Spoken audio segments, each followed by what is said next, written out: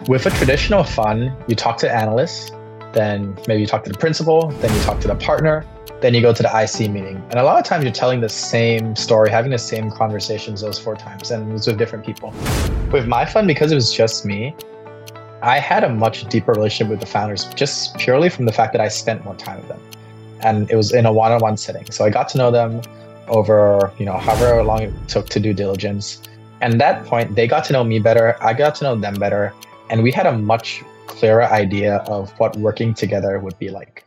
Hi, I'm Amanda Kua, and this is One More Scoop. Here, we're sitting down with Southeast Asia's top founders, executives, and investors to have honest conversations about their personal journeys and find out what really happens behind the scenes.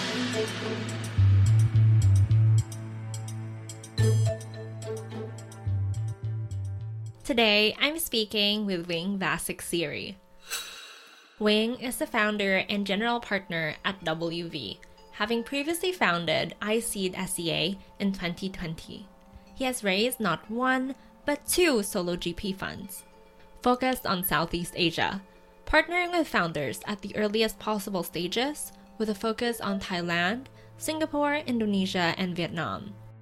Previously, he was an operator on the venture team at AngelList, where he built products to serve fund managers and angel investors in Silicon Valley. Hi, Wing. Nice to finally meet you sort of face-to-face. We have never actually formally talked before, so I think that will make this episode all the more interesting. Looking forward to getting to know you a lot better. Yeah, no, thanks a lot, Amanda. Thanks for having me on. I've been following your work and Backscoop for a while, so excited to chat here. And the next 60 minutes are going to be fun. So I think the first question we really ask all of our guests here is, what was your childhood like and where did you grow up? Yeah, so I guess starting from the beginning, I grew up in Bangkok, so born and raised in Thailand. I'm here now, and most of the year I still hang out here. I think childhood, traditional kind of Asian background with family, right? So education was always a big factor growing up. But from both my parents, that was always a big thing where they spent a lot of time instilling this mentality of kind of work hard, you do well in school, you get to a good college, you get a good job, and that's kind of the path to success, right? It's like a very kind of track traditional life. My mom actually ran a kindergarten, so I guess maybe even more so of me, that was a big focus. But, I think overall I had a great childhood. A lot of support and love from my family growing up. So I think a lot of how I was raised definitely shaped who I am today. Well, were any of your parents related, doing anything in the entrepreneurial side or in the investing side? Was there any direct influence from them there? Or do you think the influence on you in terms of your career was different? Yeah, so definitely not a lot of direct influence there. My mom worked at a kindergarten. So it was actually my grandmother's kindergarten. I guess maybe on my grandmother's side, there's a bit of entrepreneurship mentality, a bit of risk taking there because she moved here from Singapore. So she was Singaporean, married a Thai person, my grandfather, and then started a kindergarten. And it was always her dream, right? So she loved kids and wanted to start a kindergarten. That's where my mom worked for a long time. My dad, much more kind of traditional. He worked in real estate, corporate job, and then ended up starting his own business. But it wasn't really with like a tech startup mentality growing up. And honestly, if I look back on it now, I think it was kind of the opposite. You know how usually kids will say that if their parents push them too hard into one thing, they ended up running the other way. So I think growing up, like I said, big emphasis on education. And it was very much emphasis on not doing anything that was not taking big risk, I'd say. So kind of going that stable track life is what my parents always pushed me for. And so me kind of starting a fund, going into venture capital entrepreneurship was very different to that. And I think that's traced back to more of my days in college, and we can talk a bit about that. What were you interested in when you were growing up, like in grade school or middle school? Do you remember any of your early hobbies, especially the ones that stuck? I like Lego a lot. I always liked building Lego sets. So that's something people probably don't know about me. I think that's don't have a lot of time for that nowadays, but growing up and into my teenage years, I liked building Lego sets. It's probably the big one. Also, martial arts has always been a big part of my life. So I grew up doing like Taekwondo, Muay Thai, and now I do Brazilian Jiu-Jitsu. And I think there's a lot of lessons just around kind of discipline and consistently showing up and hard work that I've taken from that particular hobby and been able to apply to other aspects of my life. But those are the two big memorable ones for me. So did the Legos stick until now? Do you still do it semi-regularly? I know you said you don't have that much time, but are you still into it? If I had time, I would do that all day. But not so much anymore. So do you buy like the pre-made like sets? I think if you go to the Lego store, there are these huge boxes now, and like one of them is like a car, one of them is like a truck. Yeah. Lego low key has turned around as a business incredibly well. There was a time when they were faltering, people weren't buying stuff. And what they did is they started striking deals with really big IP license holders, right? So it's like Marvel, Harry Potter, whatever. And they also have this kind of like fan design set where people are able to submit their own submissions. And there's some really cool stuff. Like there was like a Pac-Man console that I saw. But yeah, I think Lego has turned around their business a lot. So I don't have a lot of time for it now, but if I did, I'd still definitely want to pick up that hobby again. Hasn't been a big priority lately, unfortunately. I don't think I've ever like done any Lego sets in years, but I did see the Batmobile recently, and I thought that would be pretty fun to recreate because of the shape. Yeah. Yeah. It's really cool. Yeah. Do you have like a favorite set? Growing up, I liked castles a lot. So like when I was young, I would really like to buy and build these like Lego castle sets. I don't have them with me anymore, unfortunately. I probably got lost as I was moving houses throughout my teenage years. But that was kind of like the big memorable one growing up. But why castles of all things?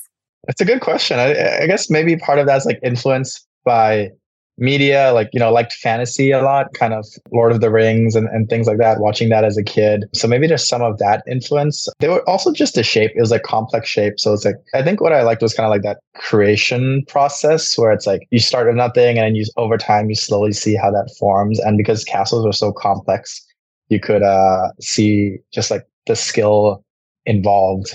I always had a lot of admiration, I think, for the people who like design those sets.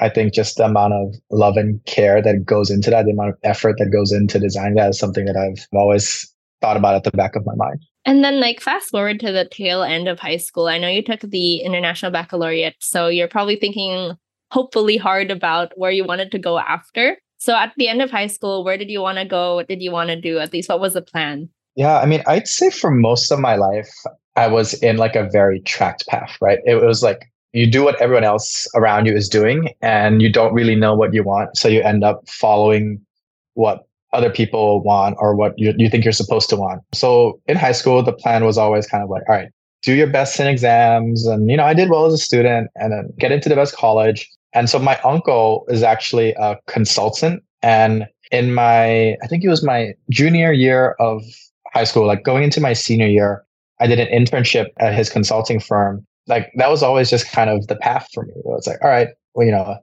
if I do well enough, maybe I'll get a job at like BCG or Bain or McKinsey or whatever and kind of follow that path. So I think at high school, that was still very much top of mind. That was still the goal. And like, it was fun, right? It was kind of like you compete, you kind of do well, you slowly progress. It's like you just level up every time. You do IGCSE in middle school, you do IB in high school, then you do standardized tests and you get into school and then you kind of like keep competing. So that was very much the path for me early on. And did you actually want to do it? Like when you think about it, you thought, okay, this is okay. I'm okay with walking this path. Or did you have any strong feeling like, okay, I don't really know what I'm doing, but whatever? So looking back now, I definitely didn't want to do it independently. The want very much came from the people around me wanting it and pushing for it. And this kind of bled into my second year of college as well. So it wasn't something that I truly wanted. It's more just naturally what happened as a result of the people around me. So looking back now, I definitely see that clearly. But I feel like in the moment, that would have been hard to know. Mm-hmm. So in the moment, you're like, I'm okay with walking this path. But looking back, you're probably not as okay with it as you thought, but just going with it. Exactly. And it was fun. Like it wasn't not fun too, right? Like I think that's the main thing that people miss out where like, you're walking a track path. It's like, it can be fun. There's like a lot of like dopamine hits along the way. It's like you kind of do well and you progress along the way. Like keeps you on that bit of a rat wheel a little bit, kind of still doing the thing and competing and doing, I guess it's like doing what you think you're supposed to do. And even though it's not what you really want to do, the fact that you're doing it and you're making progress is still, it feels good. It's still fun. Yeah, it feels good. Yeah. Exactly. So when you graduated, did you get into the universities you thought you wanted to go to? or the ones that you're supposed to go to at least? Like, did you hit the mark? The number one university I wanted to go to was UPenn. I really wanted to go to Wharton for undergrad. I got waitlisted and then rejected, so unfortunately did not get into my top choice school. I did get into Berkeley, and that was pretty high up there. It was probably like UPenn, Stanford, and Berkeley. And yeah, I guess, and we can talk a bit about this later, but looking back now, I don't think I would be in the position I am today if I hadn't gone to Berkeley and just kind of be exposed to everything happening on campus at that time. And I do think if I went to UPenn, I would still be in that tracked path that we talked about. And, not that there's necessarily anything wrong with that. I just think that I'm a lot happier now. You'd probably be a consultant if I interviewed you in that alternate reality. Yeah, exactly. A lot of my friends are doing that and they love it, but I'm very happy in the path now. So yeah. So can you tell me about what it was like going to Berkeley, moving there? Was it your first time living overseas, even for like a short time? So I visited the US before. I'd never been to the West Coast, or I went once when I was like maybe like 3 or 4, but it's not something that I remember. So it was very different. Initially, I'd say it was difficult. Moving away, first time on my own, living there. And Berkeley, if you've never been, it's a very liberal city, right? So it's like you're very much integrated into like the hippie culture. So there's a very distinct feel when you're part of the campus and part of the school.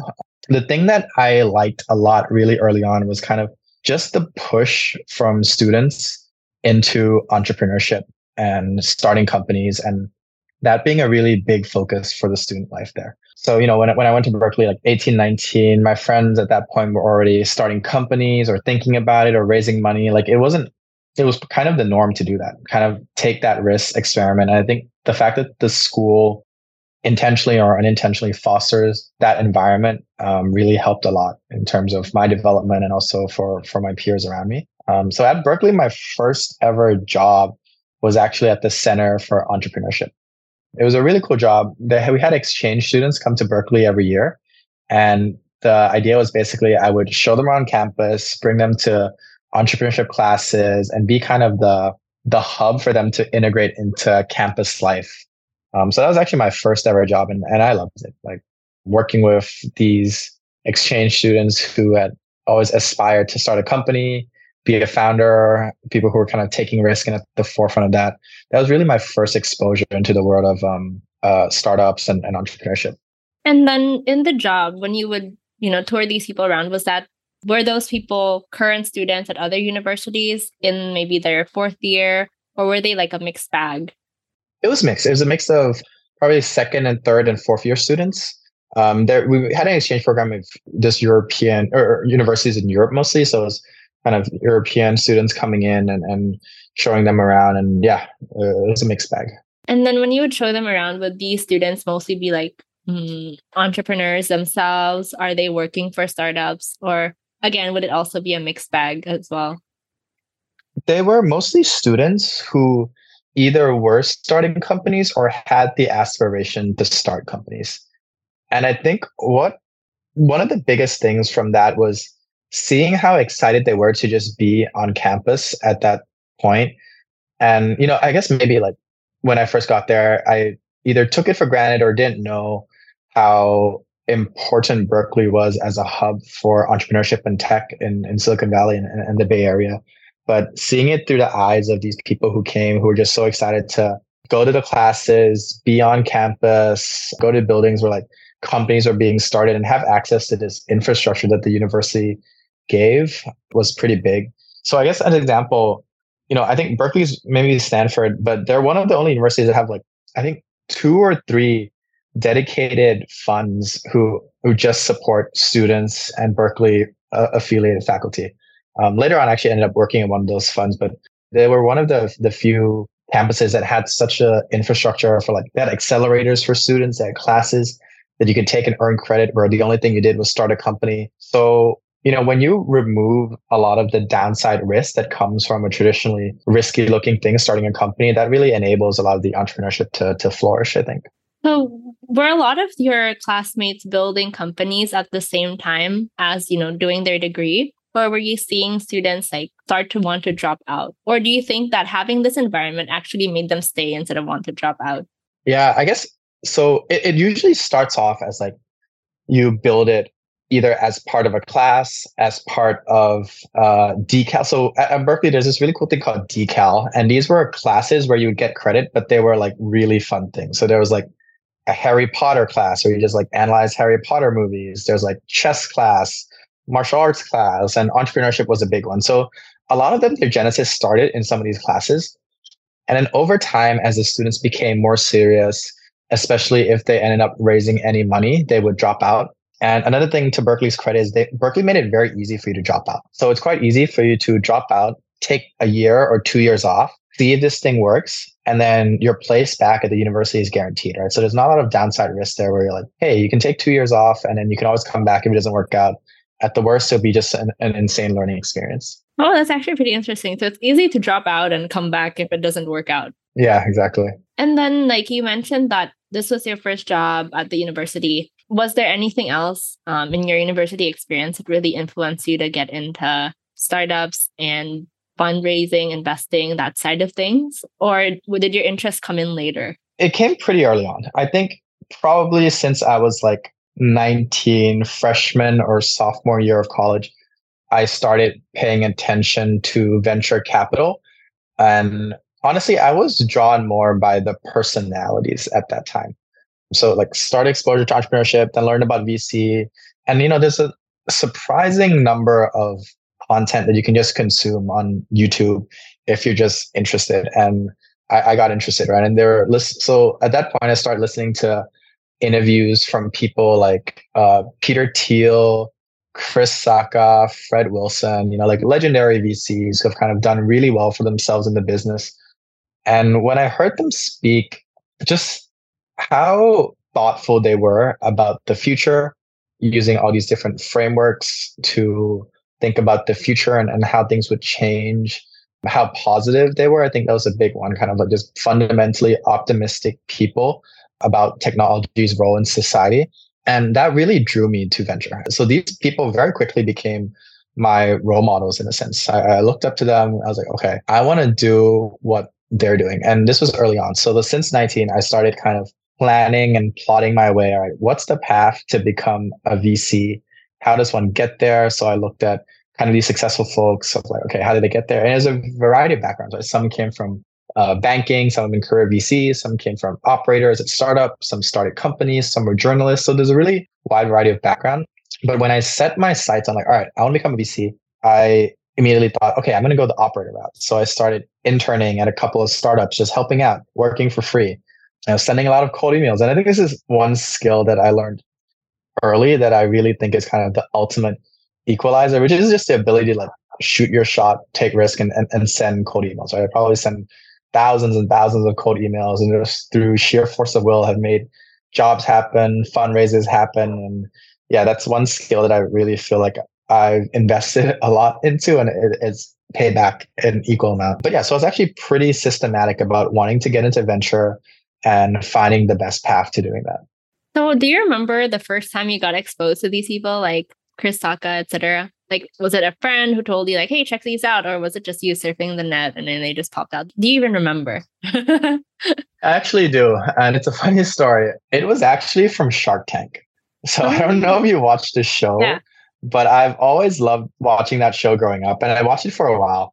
And Chris Sacca was a guest shark on a couple I didn't of even episodes. Know that. And it just, yeah, you should go back and watch them. They're really fun. Like him and Mark Cuban go at it. And, I always kind of liked the other sharks, but when Chris Sacca came on, just like, I don't remember exactly what it was. Maybe it was like the lens through which he was viewing the world. Like it got me really interested. So he came on maybe like 3 or 4 episodes. And after that, I just started watching YouTube videos of his interviews. And there's a lot out there. Like he was on This Week in Startups early. I think Sarah Lacey, I believe is her name, has a podcast of him. And then from that, I started reading Fred Wilson's blog every day, avc.com, reading about Peter Thiel, reading his book, 0 to 1 that came out later. So that was kind of like the first moment, and it all kind of snowballed from there. And then when you were getting into, reading their content, you said that they became role models for you. So I think you meant actual like role models in a holistic sense, like personally, not just professionally, right? It started professionally, but over time became personally too. And I wouldn't say it's like every aspect of them is something that I aspire to. I think that each of the folks that I have learned from afar, each bring different things to the table that I really like. Honestly, I've noticed like each of them have kind of this one core idea that they bring up again and again. And that's been kind of a big driving force in my own life. Yeah, both professionally and personally. Did you ever meet any of the role models you have or interact with them over cold email, since you mentioned cold email? I've cold emailed probably all of them. There's been a couple of other investors. So Albert Wenger, who is Fred Wilson's partner, and he's the managing partner at Unisquare Ventures now. Same story, right? Like cold email him, met him in person, and he actually ended up investing in my fund later on. So that's one. Naval Ravikant, who started Angelus, was another big one. And I really love the content Naval puts out. So I actually ended up working at Angelus in San Francisco for a little bit. So got to interact with him there. So there's definitely been a couple instances where that's happened. It looks like it actually went well, right? I mean, there's that, I think it's the saying people say, like, don't meet your role models. But I feel like for you, it's always been a positive experience. So what was it like to actually meet them and have good, positive experience with them? What was that like for you? I still go to the fact that like, I don't know if when we talk about role models, typically it's like you want to emulate every part of their life, right? It's like, I still go back to this idea that like, I think the best thing is to pull one or ideas from them and then make that your own. And that part of making your own, I think is really important. So I guess meeting them, it was like amazing for me, right? Like in the moment. But looking at it now, it's like, I guess it's like at the end of the day, they're just people. And I kind of like that I never met the OG ones like Chris Sacco or Peter Thiel, because like that way they kind of stay a little distance and you can still learn from these people about meeting them. Like they put out so much content, and over time, if you like absorb this, you really, I think, understand their way of thinking. So yeah, I think they're just kind of pros and cons to both. But honestly, now that I've been doing it a while, I like keeping them more at arm's length and kind of admiring them from afar, as opposed to kind of meeting in person and having kind of like everything they say be the gospel, right? And you follow everything. Right.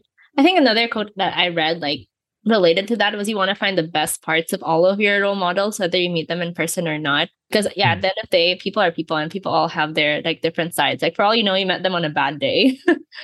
Exactly.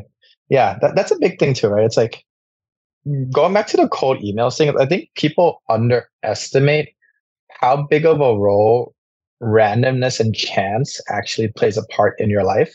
If I'm sending a cold email today and maybe the person I'm emailing had a bad day and didn't have lunch or whatever, they're way less likely to respond. So I think just the number of shots you take actually matter here, because there's so many factors that are outside your control as well. That's so true. Like, I think, for example, with media pitches, right? Sometimes if you get them at a good time, like when you're actually doing like work hours, and like, for example, for us, if on that day we are still looking for one more piece of news, you're actually lucky and you might actually be one of the bigger headlines of the day for us, just because on that day we were still looking for a second piece to cover.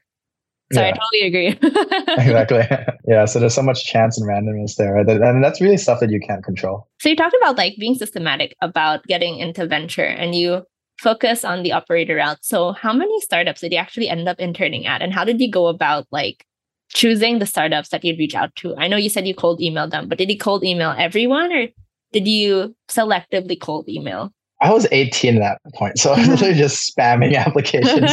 Anyone who would take me, anyone who would respond, I was happy. And there were 2 companies that I ended up spending time with. Both were in Thailand, actually. So this was like kind of the summers and winters of my freshman and sophomore year. So there's a company called 30 Seconds to Fly. They were based in Bangkok. I worked with them over a summer, and they were great. The founders really gave me a lot of ownership and autonomy early on when I was, very young, didn't know what I was doing. And the fact that they did that made me kind of love the tech and venture scene even more, like realizing, okay, if I'm in a big company, there's no way that I'd have this much ownership, that my work would kind of impact the org in a specific way. So I spent a couple months with them. And then another company called Cretella, they were based in Singapore, and I did like a remote internship with them. That was like product management. And the founder, again, was very gracious with his time, teaching me basic things like how you design product for users, how you talk to people. And those were kind of the 2 things. And basically those 2 experiences in line with my work at the Center of Entrepreneurship, which we talked about was like my first job, really got me my first venture capital role. And so that was an internship at 500 startups in San Francisco. So that was the first kind of like real exposure to a VC fund that I had. Um, and like usually when you go into venture, people think about investing as like the main thing that you want to learn, right?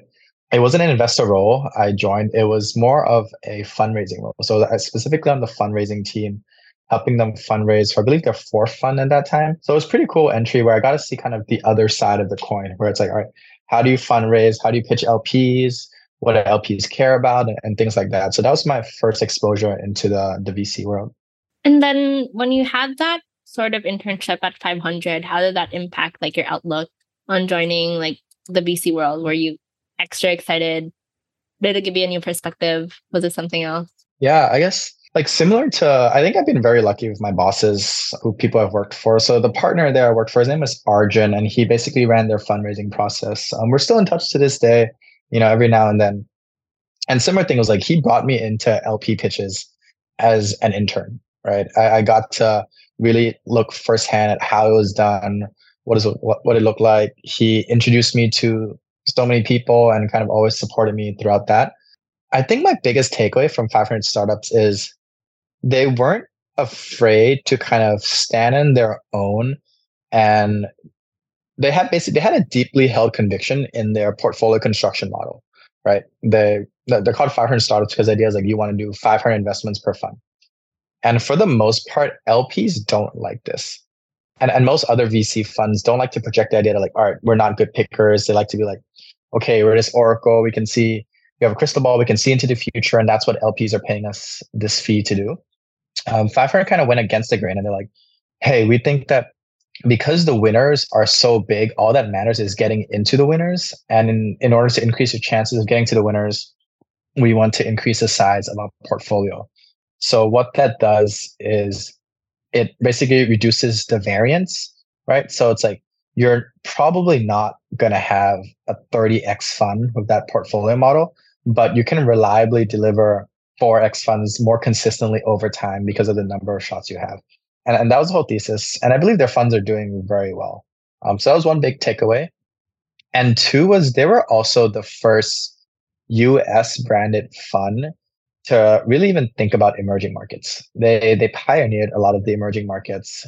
And, even in Southeast Asia, right? Like some of the best managers in each of the respective countries here were the early 500 folks.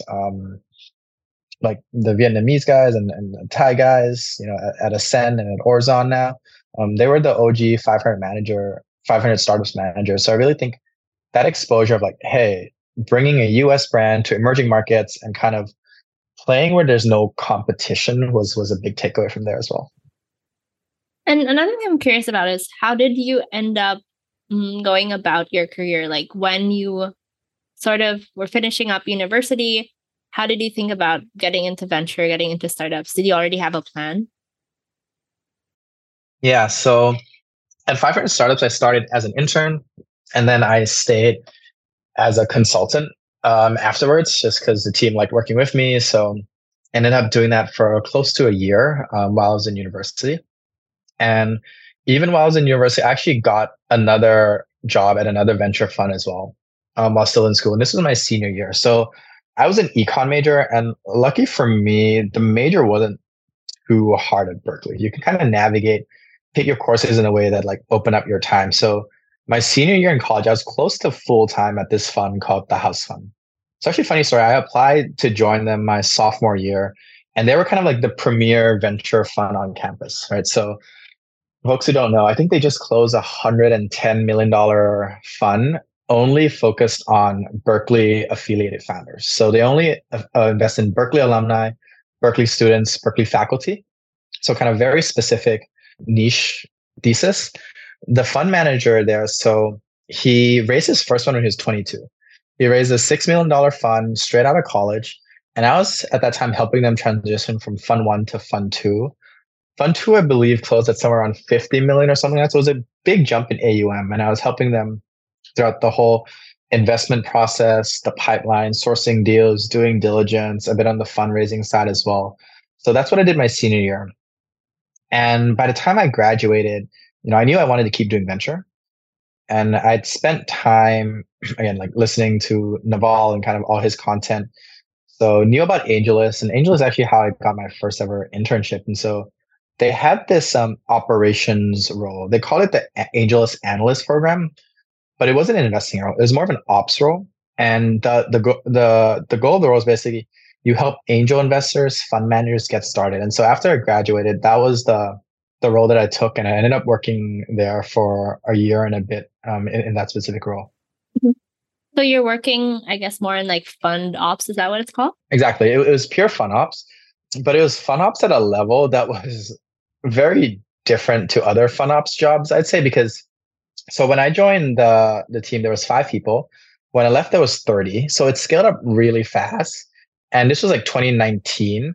Uh-huh. So what happened then in the US was you start to see this emergence of angel operator funds. These are basically part-time VCs, right? Folks who are either founders or had full-time jobs at established tech companies. They had a network. They've done angel investing and they wanted to institutionalize some of their investing. So most of the LPs were like other venture funds who wanted to see the deal flow. And AngelList was very much the core enabler of that.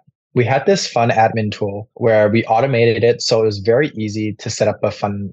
You could come to AngelList today, and then tomorrow you'd have your fund set up. It was a vertically integrated SaaS tool. So it's including fund setup, legal, finance, KYC, everything all in a packet. And there are fund sizes ranging from 200K to like 50 million when I was there. So working with fund managers across the gamut.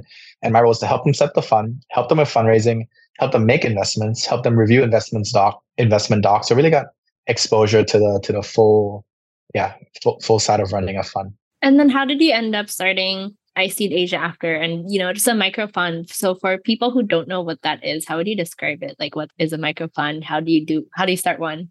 So the story there was, while I was at AngelList tended to hire at that time a lot of very entrepreneurial people, right? So this was before kind of the new CEO came in, Avlok. He actually started the first week I did. But at that point, it's still very much entrepreneurial. People working on like side projects, doing their own thing all the time. Having grow up in Thailand and, families back here and everything, I'd always wanted to, at some point, support the entrepreneurship ecosystem here. So when I was at AngelList, I started exploring Southeast Asia. I spent time with a lot of founders, a lot of investors on the ground, just kind of learning what was happening. And a couple things happened, right? One is that you saw really strong demographics. It's like rising middle class, people coming online very quickly, high GDP per capita. So a lot of tailwinds, followed with what I saw was like the first generation of tech companies going public, right? In the region. You had Grab, you had C, now GoTo, all publicly listed. And usually when that happens, that really fuels an ecosystem to develop faster. So the thesis at that point was like, all right, I think now is a good time to start investing in Southeast Asia, given everything that I was seeing. So after AngelList, ended up raising a small fund to kind of prove out that thesis. Micro funds, let's say I'll define them as like funds that are sub $10 million. Usually some of them are managed full-time, some of them are managed part-time, but really it's like smaller funds. And why I think they deserve their own categories, because these small funds have a level of freedom and autonomy that a lot of the big funds don't, right? So for the most part, the investors in these smaller funds are not in like endowments, pension funds and all that. They're either individuals, family offices, or other funds primarily. That's kind of the core group of LPs. And this microfund model took off in the US. And the genesis for that, like I mentioned briefly, was you basically had founders or operators who had really good network, really good deal flow. They were angel investing. Their angel investments were doing well, and they wanted to scale up, right? They wanted more leverage on the capital. So some of them ended up raising small funds off the back of their network, off the back of their deal flow, and then professionalizing and institutionalizing that over time. So there's a couple of funds that have scaled up in the US that have done this. There's a fund called Shrug Capital, they're a consumer-focused fund. I worked with them at AngelList as well.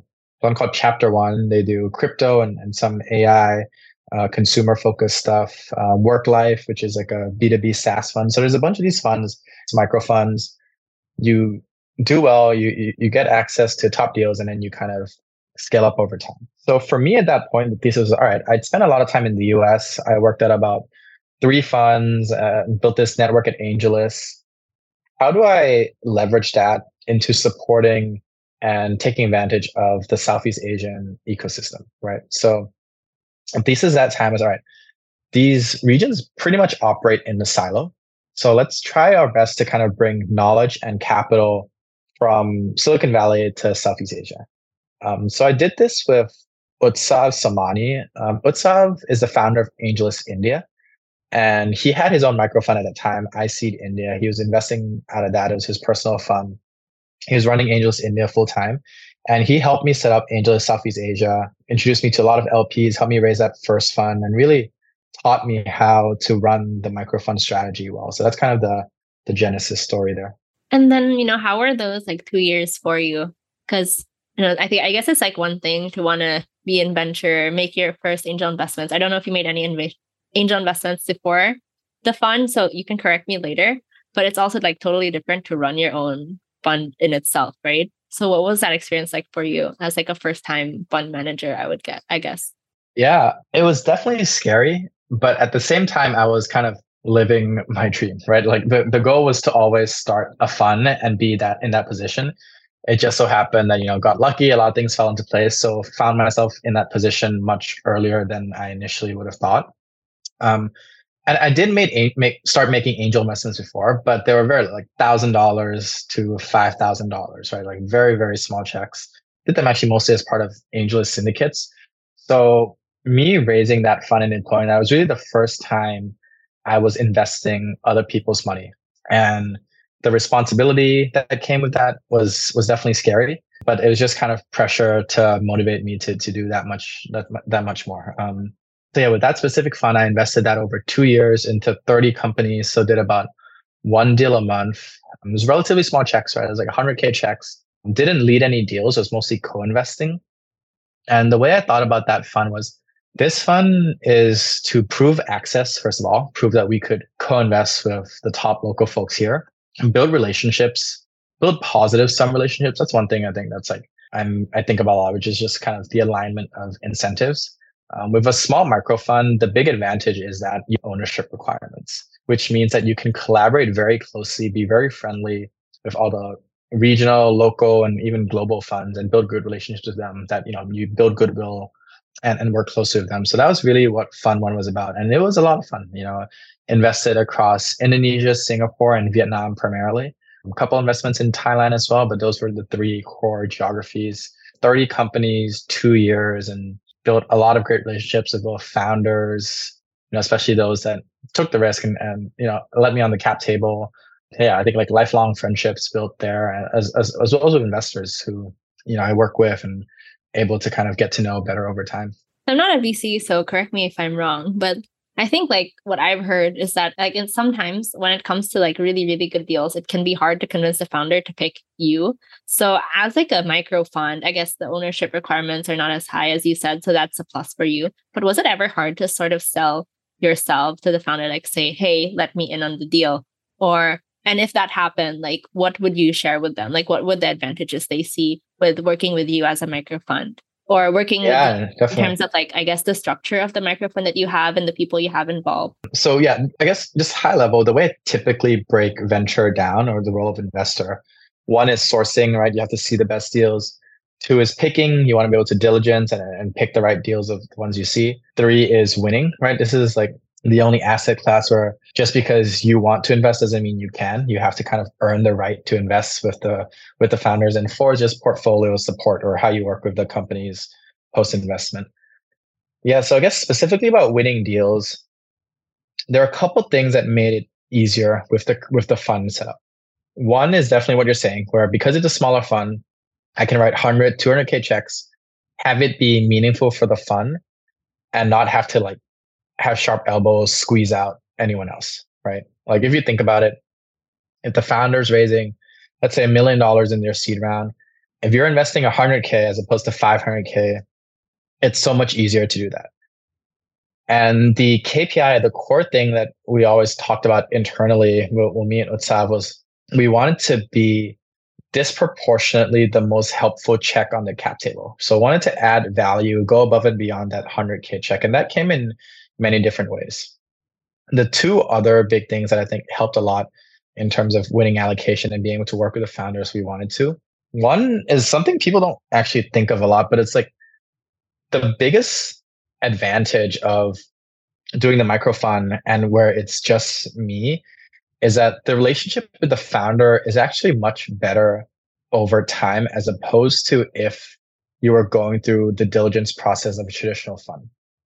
So what I mean by that, let's say on average, it's 4 to 5 calls with a founder before you decide if you want to invest or not.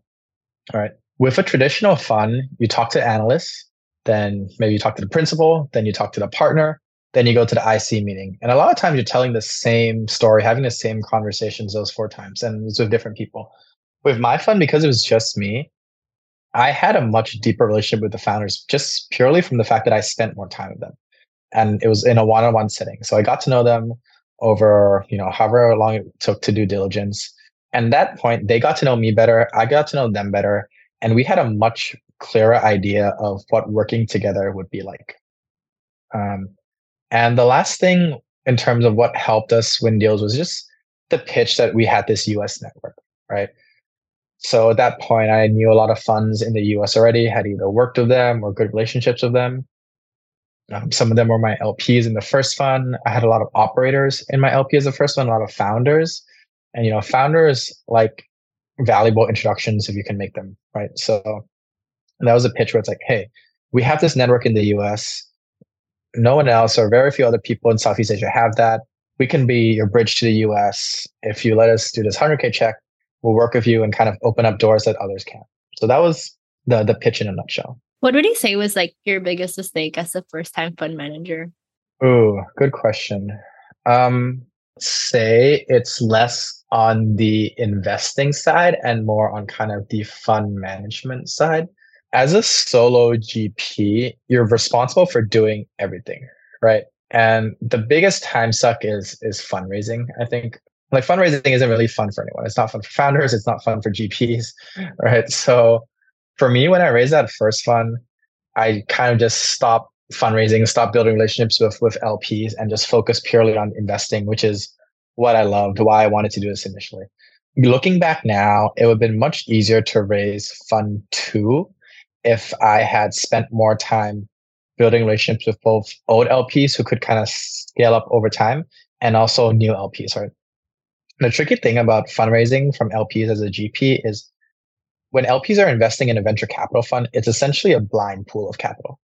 You don't have any control over what the GP does, right? They can kind of allocate the capital however they see fit. And you're really investing in them as a person, even more so than a GP, a VC investing in a founder as a person. It really, really skews the other way when an LP analyzes a fund manager.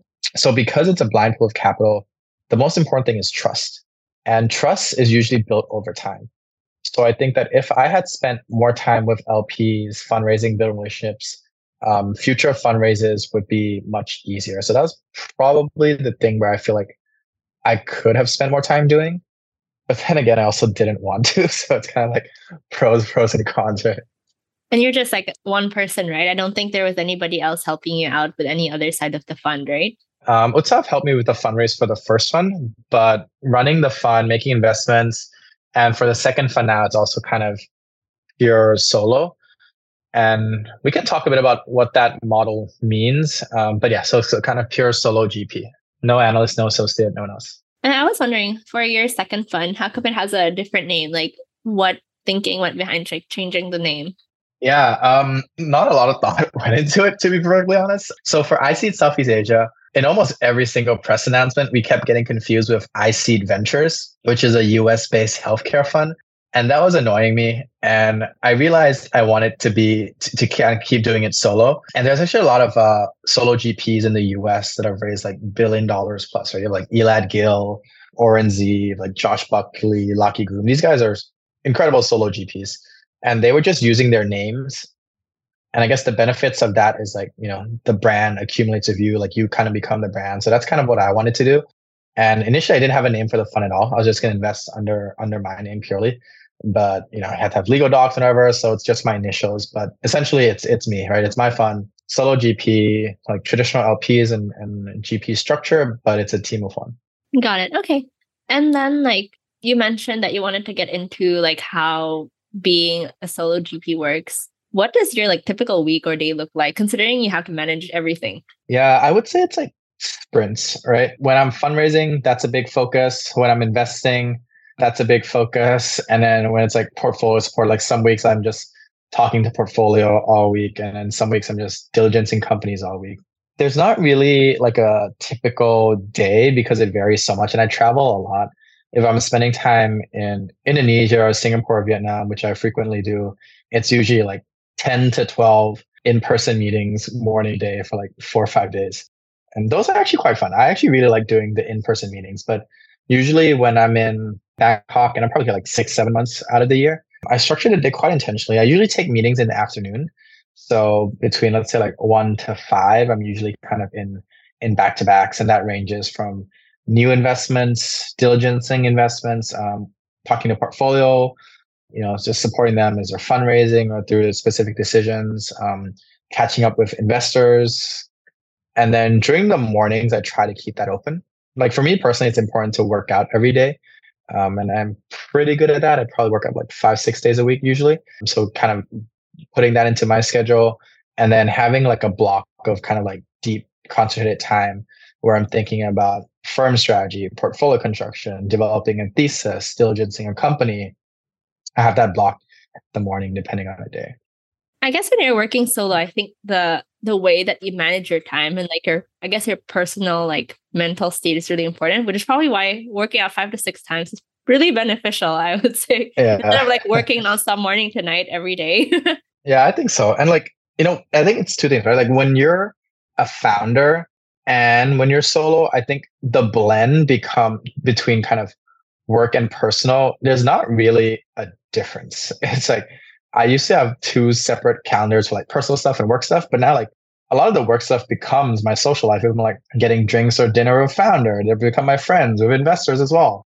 Or if I'm working on kind of myself as opposed to the fun, like it really does become one thing. And that's why I think the solo model, or what has happened over time with the solo model.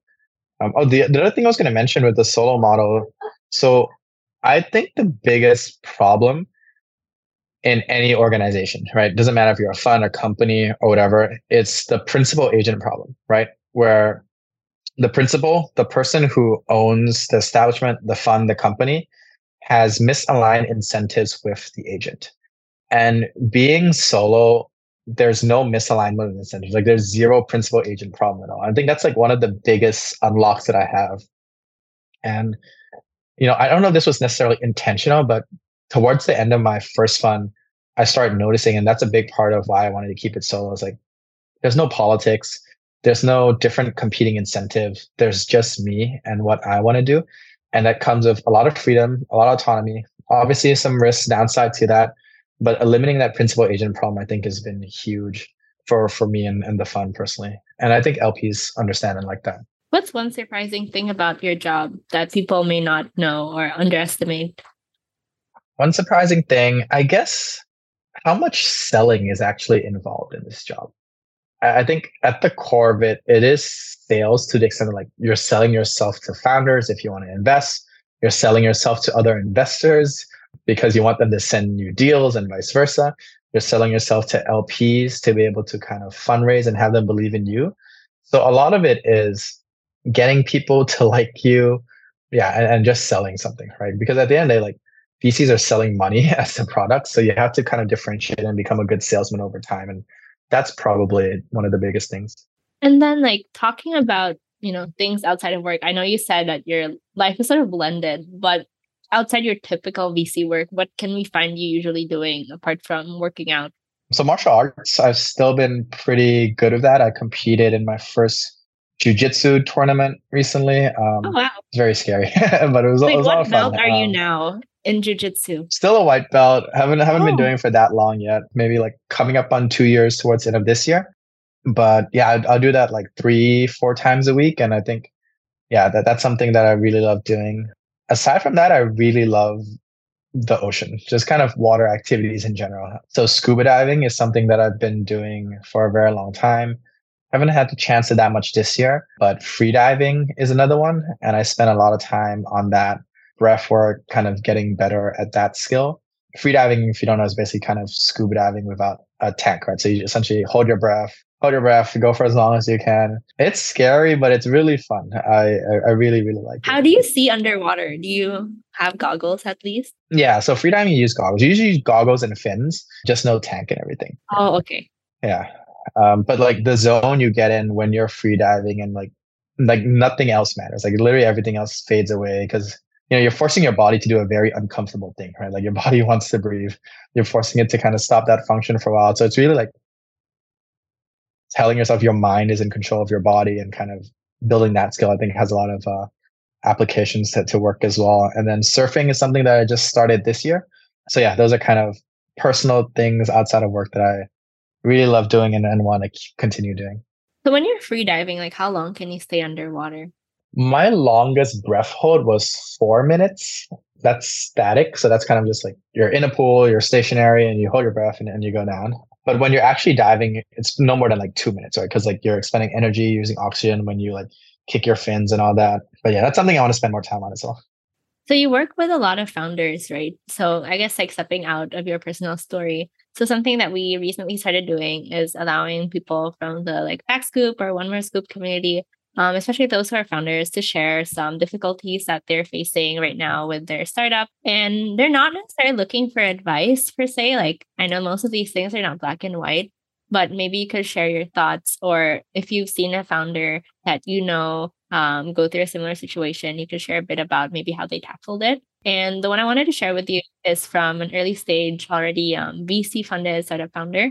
And that person said that, scaling is very hard, especially when demand is unexpectedly ramping up overnight. And there are lots of issues around having enough personnel, cash flow, cash collection, and then even price changes pop up. Then they find it's a huge headache to manage. And sometimes that person thinks that they don't even want to scale that fast. And somehow the person feels like, are they being ungrateful? Or maybe they're just too tired of their business because they've been running the startup for about 5 years now.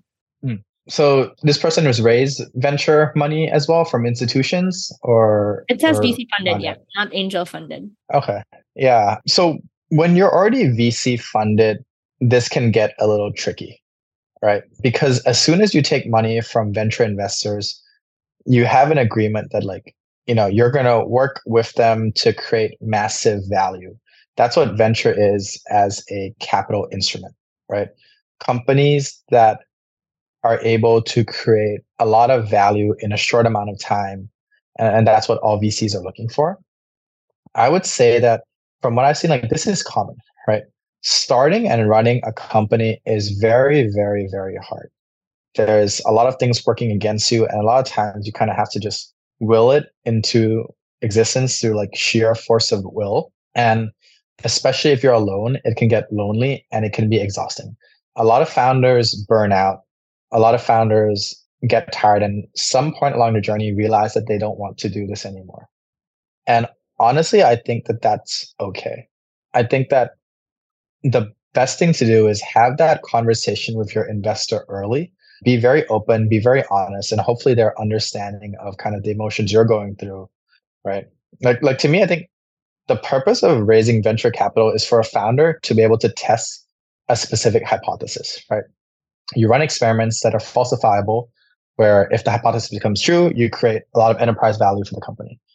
And depending on where this founder is in their journey, maybe they've run the experiments, maybe they proved to be true or not. But I think it's kind of being very honest with themselves about where they are in that journey and being honest with investors. Like I've had companies shut down, right? I've been doing this for 4 years now, and all VCs understand that that's a natural part of the process. Honestly, when a company shuts down, my preference is that I prefer the company to shut down quick as opposed to the founder struggling. And this is a bigger problem actually in Asian cultures in Southeast Asia, where founders don't want to share bad news. They're very averse to that. But I think kind of being honest and being open is the number one policy. From a venture investor perspective, we have 20 to 40 shots in the portfolio, right? We have like 20 different positions at least. Founders have one. And this is like they're all in, right? They spend 2 to 3 to 4 years of their life working on this one thing. And so honestly, the biggest opportunity cost is your time as a founder. And I think being honest with yourself and your investors about that is probably the best way to go about it.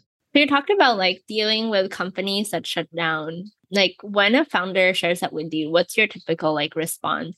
Are there times when maybe they say that they're thinking of shutting down, but they end up still staying the course? Or most of the time when they reach out to VCs, they're already pretty settled, like on actually shutting down already? It depends on the relationship you have with your founder and with your investor. There are some founders where, we're texting every week. There's some where talking over every month, and there's some where I just get quarterly updates, right? So like the relationship between founder and investor, it always has to be more of a pull relationship from the founder, because you can't help someone who doesn't want help, right? And there's some founders who are like very experienced, they don't need that. So there's kind of different parts of the gambit. Usually it's like the founder will tell you ahead of time. Typically it's not great if you're just telling your investor, hey, we've already shut down, because usually it's something you want to think through with them. There are shareholders. There is a fiduciary responsibility. So it's something you typically want to talk about over time to understand how the founders are thinking about that process. The thing I would say to founders who are in that position is that honestly, it's okay, right? Because of the founders, like this is their whole life. They have employees, they have customers that are depending on them. A lot of times to them, it can feel like the end of the world. But more often than not, at least my hope is that investors will be supportive and understanding of that and help guide them through whatever is next for them as well. I think the big takeaway here is like, at the end of the day, no one is going to remember your failures, right? They only remember your wins. And that's the thing that matters. So even if your company shuts down, it's okay. You learn from that experience and you can move on. I think from the founder perspective, when they're in their heads, it can feel like it's a lot of pressure and it's the end of the world, right? And so hopefully investors can kind of support throughout that process as well. So the person that shared this, I think one thing I was wondering was like maybe they could have submitted this on like a bad day, right? I guess maybe there are some founders who might have doubts at some point saying like, oh, maybe I need to shut down. But maybe at the end of the day, like when they reevaluate things, they actually don't need to. So were you ever sort of in this position where, you had a founder talking to you saying like, hey, I think we should shut down, or I don't think I really like this anymore. But then like the final decision was that, actually things are okay and we should push through. It's like not as bad as we thought. Or most of the time when this conversation happens, like, is it really the end of the line? I guess I haven't had that specific example happen. I have had companies shut down, but not kind of like when they shut down and then they end up keep going. No, it's definitely not necessarily the end of the line, right? I think the biggest thing to understand here is like just how hard the journey is. And especially if you're a solo founder, there's so many ups and downs, right? It's like, hey, today you sign a new customer, the next day you lost 2 customers. So sometimes it can feel like you're not progressing as fast as you want. Honestly, from what I've seen, the only way to combat that is to just really love the journey rather than have a specific goal and kind of fighting for that goal in mind. Understanding that like this is a journey that you signed up for, and there are going to be natural ups, there are going to be natural downs. So you just have to embrace it and do the best that you can every day. Founders who are in that mentality of kind of loving the journey and loving the process tend to do better emotionally than those who are kind of very goal oriented, because the goal keeps changing and it's never a straight line to get from point A to point B, right? It's never like straight. It's always like you take detours, you go diagonal, you zigzag, and then you eventually get there. So I think embracing the process as the goal in and of itself, if founders are able to get to that mentality, I think that helps a lot. Have you seen like, sort of in your career as a VC or in the like companies that you worked in, have you seen like that there are any best practices? Like if a company is going to shut down, what should the founder be doing or watch out for to do the shutdown process well? Yeah, I would say have the conversation early with your investors and your shareholders. Like I said, one big thing I've seen in Southeast Asia is like this idea of like hiding bad news. I think you want to be very upfront and be very transparent and have that conversation early.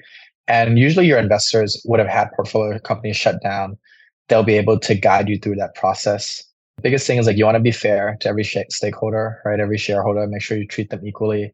And yeah, I think you treat the process with grace and respect, and the investors will support you. And it's nothing to be kind of like ashamed about is probably the biggest thing. Something else like separate from this topic I was wondering was like, the Thai payments report that you shared previously, is this something that you do for any specific reason? Like, why bother to create these reports? And why a Thai fintech report specifically? I mean, Thai payments Yeah. specifically. So this is something that I've been working on for a while, which is kind of do more specific thesis research, more outbound stuff as opposed to kind of being purely inbound and generalist. The reason I picked Thailand and why I picked payments is one, I'm based here, right? I do want to kind of support the local ecosystem and kind of tell a story and have others understand what's happening, because from the outside looking in, it can be quite difficult to understand all the players, what's happening. Payments and kind of fintech in general, I think, is just an area that's always going to have strong investor interest. And so I think that's why starting with this specific report was helpful. But the basic idea is do a bit more thesis work, do more outbound. Two main goals. One is just to build an informed opinion of the space, right? Get to know, just by doing this report, I spoke to so many experts in the space, built my knowledge, my expertise as an investor. And two is almost kind of a request for startups kind of thing, right? Inspire founders to like, hey, this has been done, but there's still challenges here. There's still a lot to work on. And so putting that out there, I think hopefully it's a good resource for folks to look at and kind of understand the landscape here a bit better. And there were some pretty interesting takeaways we can touch on a little bit from that as well. And then is this something that you want to do more often? That you plan to do more often at least? Like have public reports and insights being shared? And is it because you're a solo GP and you also want to build your brand? Or is it are there other factors driving you making these reports? Yeah, there's part of that, right? I think building brand is part of it. Although, I personally don't do a lot of kind of press and interview stuff. So this is one of the only ones I've done. I think that's just like a personal preference thing. So the big goal is definitely kind of learning. And then second is what you said, kind of like building brand, but it's more for founders, right? It's like, I want founders who are thinking about this to challenge me on some of these assumptions, to think through some of these things together. And hopefully we can kind of develop the more informed opinion. I think it's what I talked about earlier, where by nature, the fund is designed to be very collaborative. And this is part of that, right? Kind of not having any secrets, but putting it out there so that people are able to kind of build on this work over time. And it's also just great for me. It's just great learning for me to understand everything better as well. Were there any surprising insights on your side from the report? Yeah, I guess a couple of things. Oh, and your earlier question, if I'm going to do this more, I'll try to, but it did take a lot of time. So we'll see. Not like something we can expect every month, but you plan to do it more. Yeah. Okay. Yeah. Some of the big takeaways. So Thailand's very strong adoption of online payments. It's fourth globally by transaction value of real-time payments. So it's only India, China, and South Korea are ahead of Thailand. So Thailand's number one in Southeast Asia. Another thing, I guess, was just the role of the regulatory bodies and the incumbents in the space. There are 6 regulatory bodies in Thailand within the payment space, 2 of which are owned by the state, and the remaining 4 are actually owned by the 6 big banks in Thailand. So just how much kind of regulation favors the incumbents is a big one. The virtual banking license, which basically allows banks to open without having a physical presence, is something I'm keeping an eye on as well. Very high minimum capital requirements for that, though. So I think it's not going to be for startups. We're going to be kind of like joint ventures between large companies. Yeah, those were the big takeaways. Honestly, the last thing is just like how good the banks here are. Like the 2 biggest banks here, Kasikorn Bank and SCB, they've leaned very heavily into a technology strategy. They've invested real manpower, real energy, real resources into becoming tech first, both through their mobile application, both through their venture arms. So I think they're scary competitors. So, if you're a startup within this space, either be aware of that or potentially work with them somehow as you're kind of approaching that. And then, well, I guess those are going to be really interesting for anybody who wants to know more about the payments landscape. Probably going to look very cool on our this. We're doing these key takes on the podcast. I think the way that you structured it will make it really easy for us to make an additional marketing post for your podcast. Okay, great. And I'll send you the link so people can download it as well. Yeah, totally. Okay, so we have this one last question that we ask everybody on the podcast. And this is strictly not about work. So the question is, outside of work, what's one thing you want to achieve in your personal life? And there's no strict timeline. You could achieve this when you're 80 or 90 or next Oh, week. this one's easy. This is something I've been thinking about a lot. Black belt in jiu-jitsu in 10 years. In 10 years? In 10 years. It takes 10 years to get a black belt in jiu-jitsu. It's a That's very, the very average, long or is that journey. an early already? No, I think that's like the average. Okay. Well, let's check back in 10 years. I hope Spotify. Yeah, we can check back in 10. Maybe it'll still be a white belt. Yeah. Okay. Well, thank you so much. I learned a lot about you. Really enjoy the chat. Yeah, no, I appreciate the time here, Amanda. It was really fun. And thanks for having me on.